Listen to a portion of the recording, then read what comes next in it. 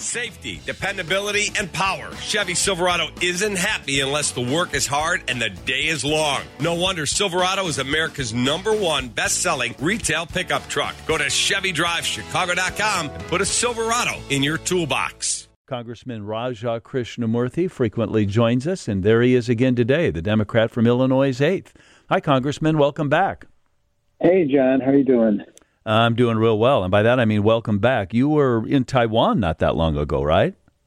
I was, yeah. I went there to meet with as part of my duties on this select committee with regard to the Chinese Communist Party, a bipartisan delegation, including myself and Chairman Mike Gallagher of Wisconsin, Republican, went to meet with the new president of Taiwan, president-elect of Taiwan, and it was a fascinating 24-hour visit.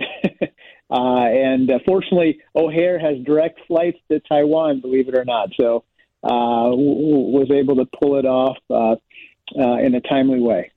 Why was it fascinating? What was unique about this trip? I think there are three takeaways. One is that every single conversation we had with the leadership in Taiwan involved the topic of Ukraine. They are very, very keen on supporting Ukraine and making sure that we support Ukraine, because they see their own relationship related to the Chinese Communist Party as one where, Xi Jinping, the leader of the CCP, would view the West not supporting Ukraine as a sign of weakness and might be more tempted to use coercion or force against Taiwan. So that's the first takeaway. The second is that it's a vibrant economy. It's one of our top 10 trading partners as a country, and it's the #2 importer of corn and #3 importer of soybeans from Illinois. So there are deep ties between Taiwan and Illinois. And then the third takeaway is that it's a vibrant democracy, John. They just had their elections, and despite intense CCP interference, election interference, or attempts to interfere, they were able to stage the elections.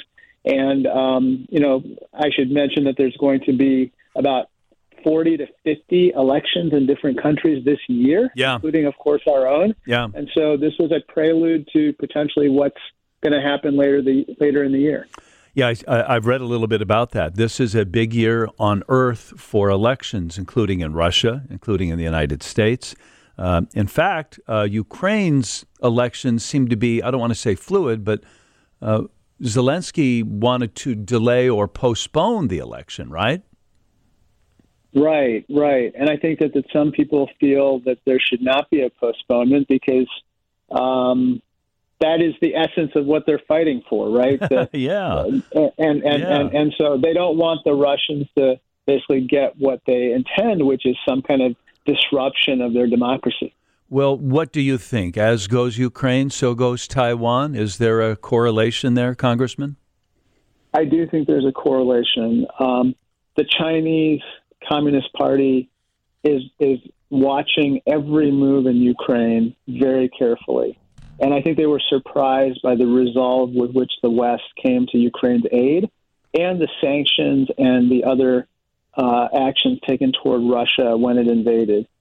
The CCP has, I think, taken away the lesson that, potentially invading Taiwan or using force would invite similar, if not worse, consequences, and therefore is perhaps chastened about, doing the same thing. Now, if we don't come to Ukraine's aid and they somehow don't prevail, I think the opposite message gets sent to the CCP, and we can't afford for that to happen. What's the status of aid to Ukraine? I mean, because everything seems to be tied up with Israel and the southern border and the budget. Where are we regarding those things?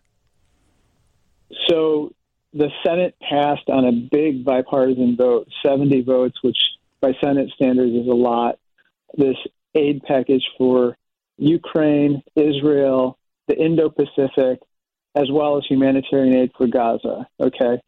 And Mike Johnson, the speaker, does not want to bring it to the floor because apparently members of the Freedom Caucus don't want him to bring it to the floor, and they're basically threatening that if he does, his own speakership would be in jeopardy. even though, John, the vast majority, in my opinion, of members of Congress would vote in favor of it. And that therein lies the problem, which is that I think, respectfully, Speaker Johnson has to put the country and the world at this point in front of any one person's interests, and he should bring it to a vote. I'm somewhat familiar with that. I mean, that's not breaking news. So then where are we now? Because he hasn't done that. So no aid has gone to Ukraine. And in fact, we don't have a border bill, even though both sides did hammer out what was regarded as maybe the most conservative or comprehensive border bill in decades. So that's right. So what's next, Congressman? Okay, so I'll take the Ukraine bill or the aid package first. There's a potential discharge petition, which is a right. fancy maneuver within the House to basically have a bill come up for a vote if enough people sign on to the petition. So in this case, you need 218 people to sign on, and that means a combination of Democrats and Republicans. The vast majority of Democrats would sign on, and so we need some Republicans to sign on as well. And that's where, some of the elbow twisting is happening right now. I'm talking to my friends and colleagues on the other side and saying, look, sign this thing. Let's get this bill to the floor. Let's vote on it.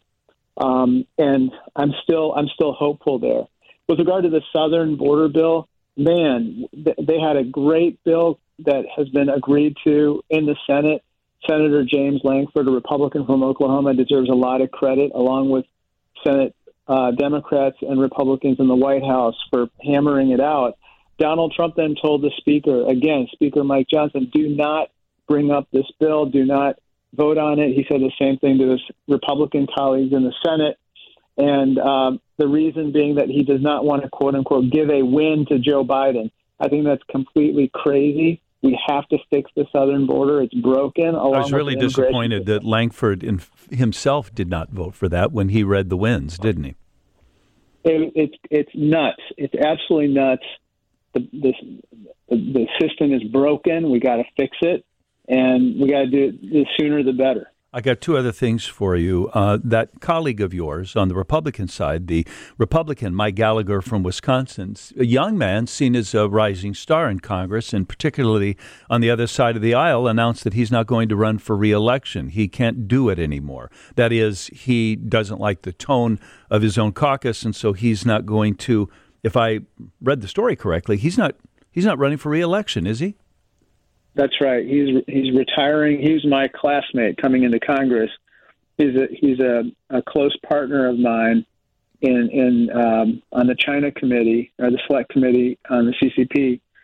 Basically, the long and the short is he decided not to vote to impeach Mayorkas, the secretary who came under fire for what's happening on the border. Once he decided not to impeach him, that's when he came under intense fire and criticism, unfair, but that's what happened. Well, I appreciate that you went all the way over to Taiwan and back, particularly considering our considerable ag interest over there. There's some other stories I wanted to talk to you about, but now I'm out of time. You know that today is WGN Tom Skilling's last day on the air. Tom Skilling is a treasure. He's a national treasure, John. You know that. In fact, Tom Skilling has done climate town halls for me, climate change town halls with my constituents, which is a big draw, by the way, in my district when we advertise for it. And that's cheating. If you're a congressman, you want to get everybody to show up your meeting and go, Tom Skilling's going to be here, and all of a sudden you look like a star. Exactly. Chicago and Schaumburg's very own, Tom Skilling.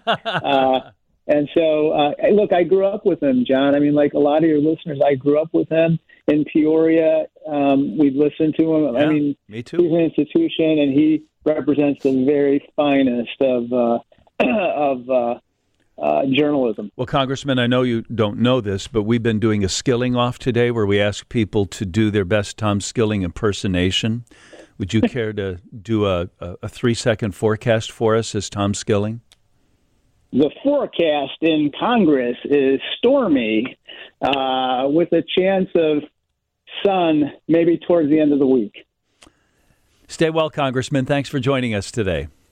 Hey, thank you so much.